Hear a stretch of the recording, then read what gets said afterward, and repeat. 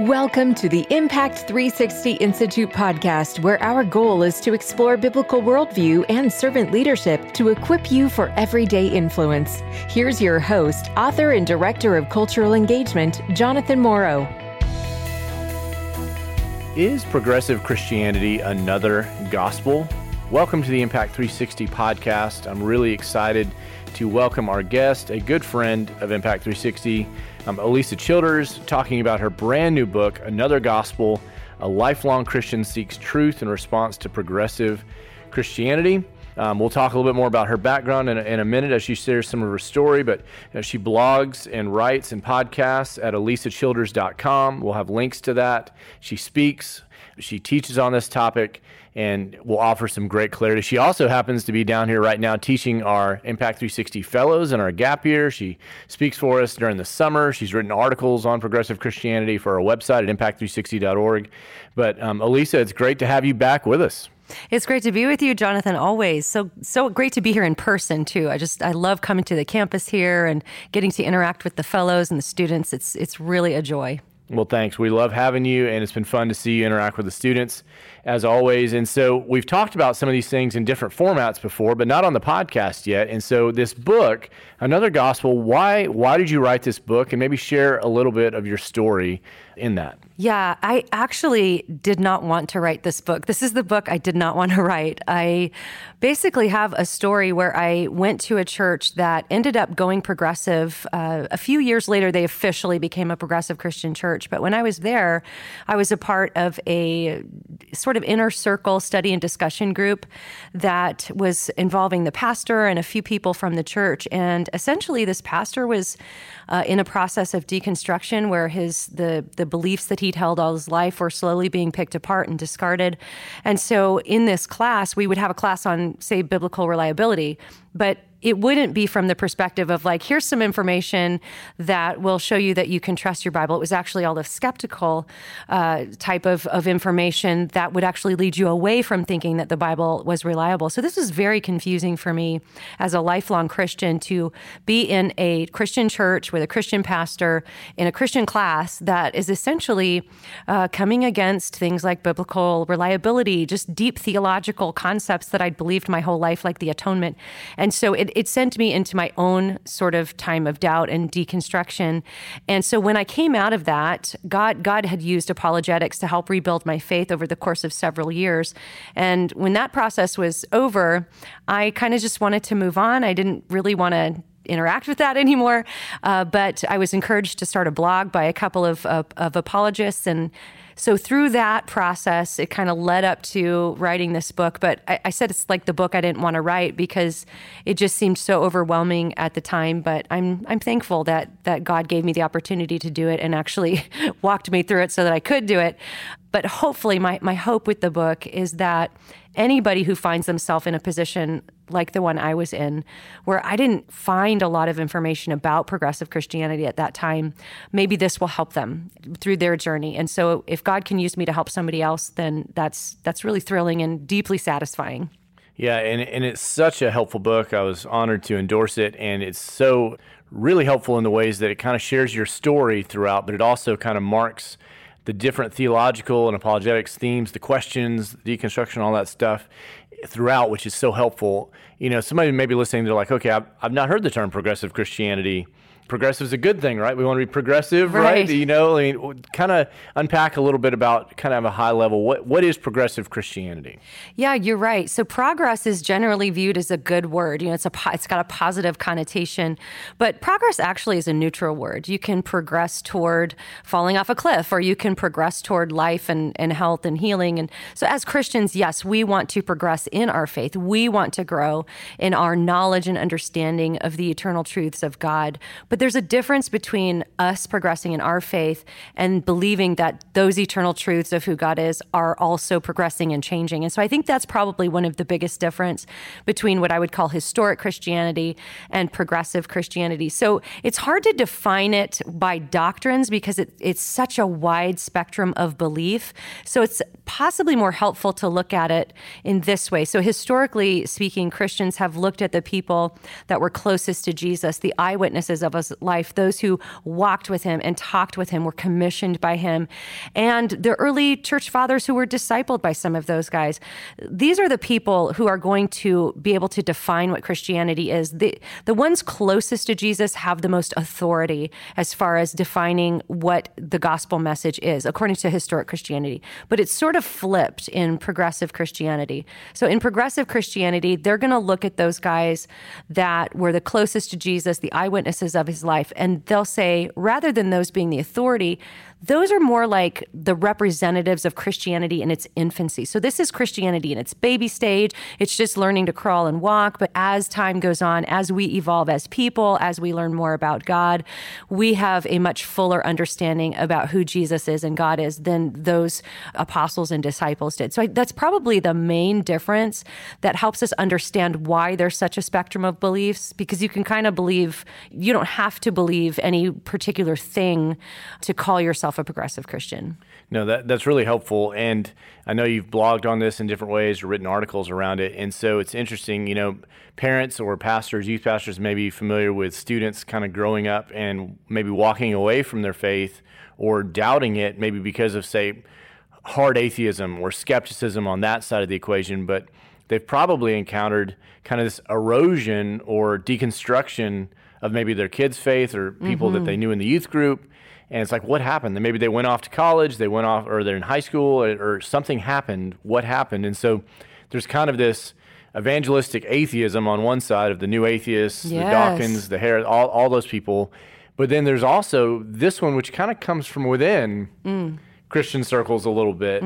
Talk about maybe kind of that phenomenon, or maybe what's happening. I think you even mentioned kind of the new religion of progressive Christianity. So talk about kind of what you're seeing as you... Yeah, so this is such an interesting thing to observe as it happens, because even by the time my book came out, there still were a lot of people who maybe hadn't heard of progressive Christianity.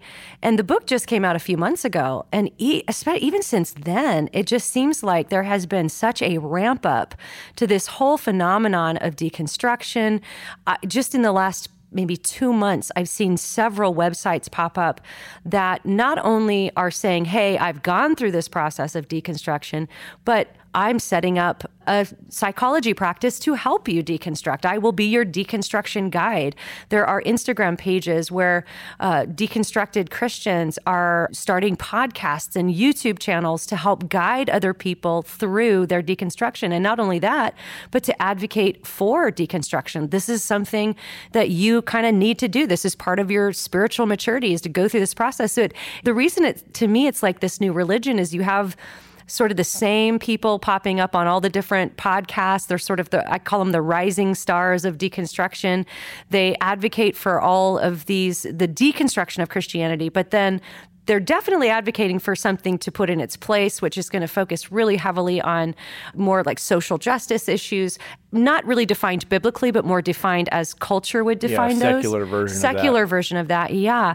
And so you even see some of the, like the Liturgist podcast, they do a Sunday thing. And it's just, a lot of it just feels very religious. There's definitely some dogma and some things you have to hold to. And you have leaders and these spiritual gurus kind of guiding you through the process. So yeah, it kind of seems like it's this emerging new religion that's aimed at the next generation, it seems.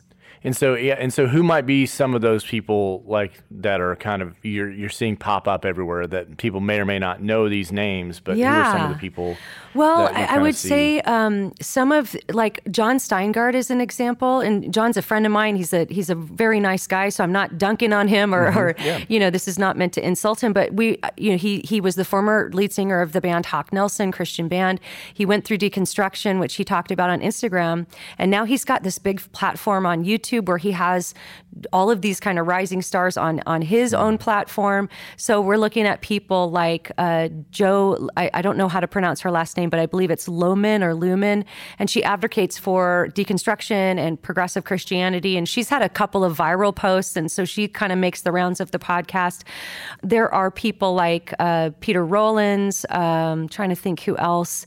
Some of them I don't know their names, I've just seen their faces a lot. There's a YouTube channel called God is Gray. She's getting a lot of, I believe her name is Brenda, but I don't know her last name, but she's getting a lot of attention, kind of going on all these different podcasts to talk about various things from deconstruction to, shame versus conviction and all kinds of different topics that are sort of redefined outside of the biblical parameters, but kind of becoming a dogma, it seems like. And then this community and then its own liturgies that go with it and everything else. And so what are some of the things, people may have heard the term deconstruction. Can you just give a quick definition of what that is? And maybe even distinguish, we were talking about this a little bit yesterday, how you might distinguish that even from doubt, like that somebody might have. Yeah, so deconstruction is, it's sort of something that's emerging right now as far as a spiritual practice. So you see people define it in different ways. And as best I can tell, it's essentially the systematic picking apart or pulling apart of the religious beliefs you grew up with, often discarding those beliefs.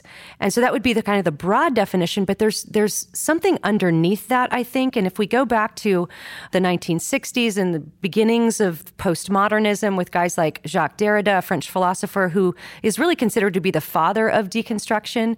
And his whole thing was based on what really appears to be this relativism. So he didn't believe that objective truth could be found through words. He didn't think words could be pinned down to singular and definite meanings. And so there began this sort of phenomenon of deconstruction of language. And I do think that's related with the deconstruction we see because very often it's seen as a virtue. Because it's based, I think, in relativism, the idea that if objective truth exists, it can't be known, well, then you can see why it would actually be your responsibility to deconstruct the construct of truth you were given either by your parents or your religious institution or your region you grew up in. It's kind of part of maturing to deconstruct that and so that you can find out what your truth is, so you can live your truth. And I think those things are tied together. And so I think that's different than doubt because that's actually based on relativism. That's based on the idea that I can't know what's objectively true about something. Whereas doubt, it seems to be more rooted in truth, honest doubt at least. You believe something and then you doubt whether or not that's true. You look for evidence, you investigate to find out, is this really true? And if it's not, you discard it. But if it is, you keep it. And so I think that would be the main difference between doubt and deconstruction. And that's a mature and healthy, that doubt on the way to a stronger faith. When I wrote Questioning the Bible, people are like, should we question the Bible? Well, it kind of depends on our posture, but yeah, God is open to questions. If you read the Bible, there's going to be questions. You're going to think about these things. So is it true? But then that deconstruction is a whole different kind of thing that's happening right now, this phenomenon. And so that's helpful. What would be some of the marks of maybe a pastor or a teaching that might advocate? What are the kind of beliefs that you might find in a progressive circle? Yeah, and that's a good question because before I did some pretty serious, intensive research on the movement by reading their books and listening to their podcasts, I would have just said, well, there's not really a lot of common theological beliefs, but you can look for certain signs. But since I did the research, a lot of things began to emerge. And what we see emerge is that on every sort of gospel point, there's a denial. There are some affirmations too, but largely it's characterized by the denial. So if we look at, whatever theological words you want to use for this, sometimes we get in the weeds with the words, but the idea that God created humans and it was good, but then humans rebelled against him, introducing sin and evil into the world and death, and then passing that sin nature down to their children so that everybody, the Bible says not even one is righteous. God looked and there's not one. So we're all sinners, basically. That's largely rejected in the progressive movement. They don't believe it's your sin that separates you from God. It's your shame. So you just need to realize how beloved you are and that you were never separated in the first place. And then that can bring your relationship with God back together. So of course, if that's their view, the atonement, what are they going to do with the atonement? So very often the idea that God would require the blood sacrifice of his only son, this is viewed as cosmic child abuse or divine child sacrifice. And so that's largely rejected. The idea that Jesus is coming again is sort of a topic that's not really, if it is discussed, it's made into a metaphor. Well, Jesus' second coming is something that happens in your heart whenever you have a transcendent experience with God or something along those lines. And then, of course, heaven and hell, this is something, the existence of hell is largely rejected, whether it's full-on universalism or some kind of universal reconciliation view. There's no concept in progressive Christianity that sinners will be punished in hell in any meaningful sense. So it's largely universalist in that way. So there really are a lot of denials. Now, the affirmations would be something like we see constant affirmation of same-sex marriage, LGBTQ. That would be like a core tenet of progressive Christianity. A major acceptance of critical theory and critical race theory, pitting people against each other as oppressed versus oppressor, and just kind of what we see in culture happening a lot. That's become largely informative in the progressive gospel.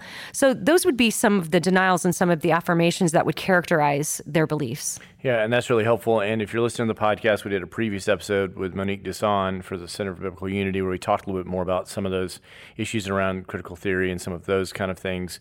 But yeah, it's one of the things that we're seeing, if you remove the core of the gospel, that it's the exclusive way to salvation, and you remove that as kind of the animating force for Christianity or for the movement, you've got to replace it with something. Yes. And I know you've blogged on this before and kind of made some different comparisons between atheism and progressive Christianity in some different ways. But it almost seems like the social justice piece, secularly defined, because, of course, God is for justice. We just need to define how that plays out. That becomes the animating force. That becomes the good news. That becomes that's the go and do. Yeah. You need to do the work. You got to do the work. You'll hear that phrase all the time, do the work. And part of doing the work is you hear this idea of decolonizing our theology so often, which is really ironic because theological liberalism arose through a bunch of middle-aged white guys, and so really what they're believing is very modern and it's very Western, whereas, we can trace these ideas back to African theologians like Augustine. And of course, nobody in Jesus' band of disciples was a European white man. So, right. So sometimes I think that gets used, but yeah, there's this idea that you have to do this work, and essentially that's advocating for the right causes, saying the right things on social media. It can involve getting on these kind of secular social justice ideologies. And then you can feel like you're doing something good. You can feel like a good person and that you're representing Jesus on the earth. Yeah, and that's key because, working with the next generation, working with Gen Z, obviously we want to do good. We want to, love mercy and walk humbly with our God and do justice, biblically defined. But I think there's kind of this new religion, like you're talking about, of how to perform and earn, and it gets confusing because I think with a lot of people, just good intentions, they're wanting to do it, and they're like, I'm going to downplay the theology and the careful thinking, and I'm just going to go try to help people. Yeah. And there's something about that, of course, that resonates with us as image bearers, right? But at the same time, we've got to have the personal and the ideological come together for Christianity in an important way in that. And so, as you look out and see the landscape of progressive Christianity or parents in the church, what can the church and parents do? Maybe a couple of things. Maybe a mom and dad are listening. It's like, maybe I'm seeing a little bit of this in my son or daughter. Maybe I'm seeing a little bit of this in our youth group or something like that. What are some things they can do to help prepare their students well to navigate this? Yeah, and that's such a good question. And I think there's so many different ways to approach this. And the temptation can be like, well, just give them a bunch of apologetics, teach them why we believe what we believe. And that certainly is necessary. And we've got to do that. That's so important. But I think there's also something to talking to your kids even about this process of deconstruction. Like, hey, all these people are kind of waking up at 20, 30, even 40 years old going, hey, wait, I've never really questioned what I believe and what the kind of ideologies I was given. So almost an encouragement to our young people, give them a little space to make sure they construct their Christianity correctly and their beliefs. And that requires us to step back just a little bit sometimes, give them some time to think through things themselves, because we can give them the answers, but they need to come to those answers on their own. And so that's going to require patience and even a little bit of, scary as a parent. If you love this kid, you want to just be like, believe this because it's right. And I already know it's true, but they have to go on that journey themselves. They have to discover that that's true for themselves. And so any way we can disciple them in that way and facilitate facilitate that journey, but also to give them the space to push back on some things and say, I don't know if I believe that, and to walk with them in that journey so that they make sure if they construct it properly, there's going to be nothing to deconstruct. Yeah, no, I think that's really helpful because constructing it well without all the caricatures and kind of the bad experiences that they think is Christianity or that they think is the way things ought to happen. And then what happens sometimes is they'll reject the Christianity based on a bad experience, or they'll it's like, well, this was a person with good theology and look how their life turned out, or this was a person, right? So there's these objections kind of lurking in real life experiences that kind of or feeling like they have to have it all tied up with a pretty bow. Like you have to have every little doubt solved and every little question answered, which is not reality for Christians. We all have lingering doubts. That's part of what it means by trusting in Jesus. We trust in him, then we take those things to him. And some we may never fully resolve in our own minds on this side of heaven, but giving them the space to understand, like, it's okay if there are things you're still wrestling through for the rest of your life. It's about trusting in Jesus and trusting what he said. And so, there's just a lot of misconceptions, I think. Yeah, and then starting even kind of that idea of concentric circles or certain core beliefs are more foundational than others and just helping them see that. It's like, very important. Well, look, what is the gospel? Foundational. The nature of God? Foundational. What is God like? Has God spoken? Who is Jesus? Did he rise from the dead? Does truth exist? Can you know it? Some of those kind of things. And then the further you get out, you're like, okay, well, I don't know what I believe about election, predestination, free will, or the age of the earth, or spiritual gifts. And it's like there's ones that they can come to and other questions along the way as matters of discipleship. But that's where I think the space is important. That's one of the things we try to do in our programs at Impact 360 in terms of our summer or fellows is, hey, we're going to talk about all these things. We'll ask the questions. We'll bring in experts. We'll bring in people like yourself and others to challenge people to think deeply about this and give them space to think through, because it's much better for them to try to strengthen those beliefs and construct that well here, like in this season of life as a teenager in that regard, than have to go through that painful process of deconstruction later, if it's avoidable. Sometimes it's not, for whatever reason, part of their story. But if we can help them build, I think that makes all the difference. Yeah. So what and as you look out right now, what do you see as kind of the next, I guess, phase of this? Do you see it taking on a new direction or a new emphasis? Or, just curious about what you see. Yeah, that's an interesting question. I do actually see it taking on a different emphasis. If we go back to the emergent movement in the late 90s, early 2000s, which is still very much a part of progressive Christianity, it was very much focused on theology. It was like, what do we think about rethinking things like the atonement, rethinking even our theology of biblical sexuality. There was a lot of that kind of stuff. And then it sort of evolved to take on a little bit more of this postmodern type of expression, where you see YouTube channels and TikToks and podcasts arising that are coming from this really postmodern, live your truth. We've even by now in progressive Christianity, it doesn't really matter what the Bible says because those guys were just trying to figure God out anyway. And so, it doesn't really, we don't have to make the Bible reconcile with our beliefs. And then I'm seeing even now, just recently, even in the last few weeks to the last month, you see these TikToks and these YouTubes come out where it's almost like, certainly not every progressive Christian would go along with this, but it seems like the people who are identifying themselves as progressive Christians are actually the ones. There was just a TikTok where the guy basically said Jesus was a racist and he had to repent of his racism. There's another one that got a lot of attention where the man's basically advocating for Wicca and some other pagan and occult stuff. And so we're even seeing it take on an even heavier emphasis on New Age. There's a lot of New Age thought.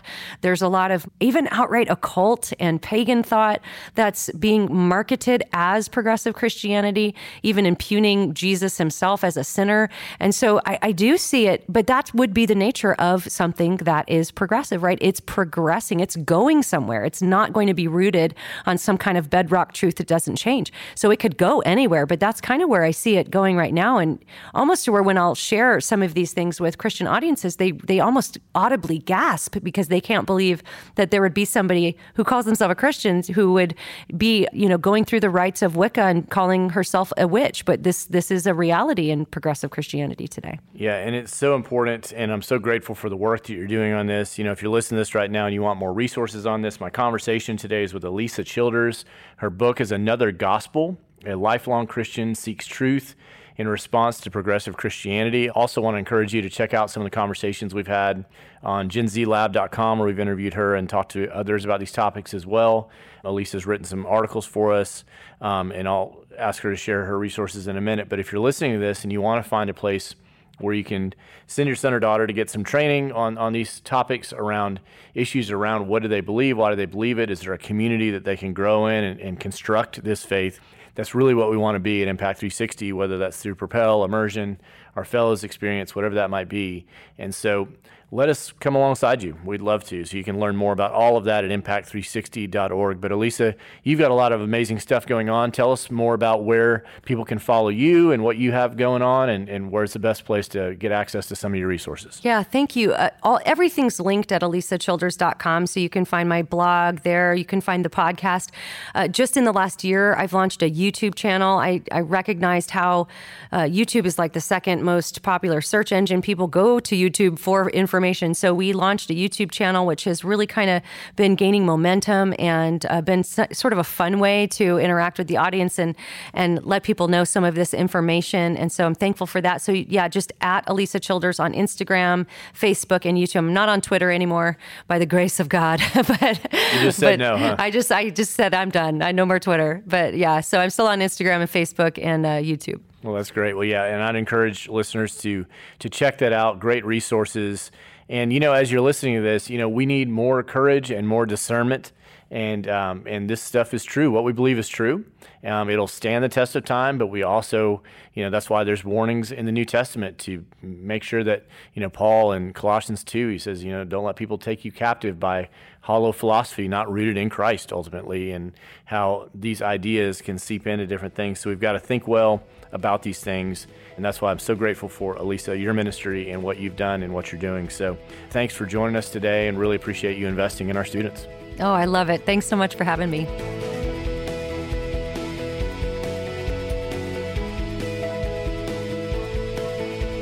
For more information about our on-campus worldview and leadership experiences for students and our accessible online courses like Explore Truth and Explore the Resurrection, visit impact360.org.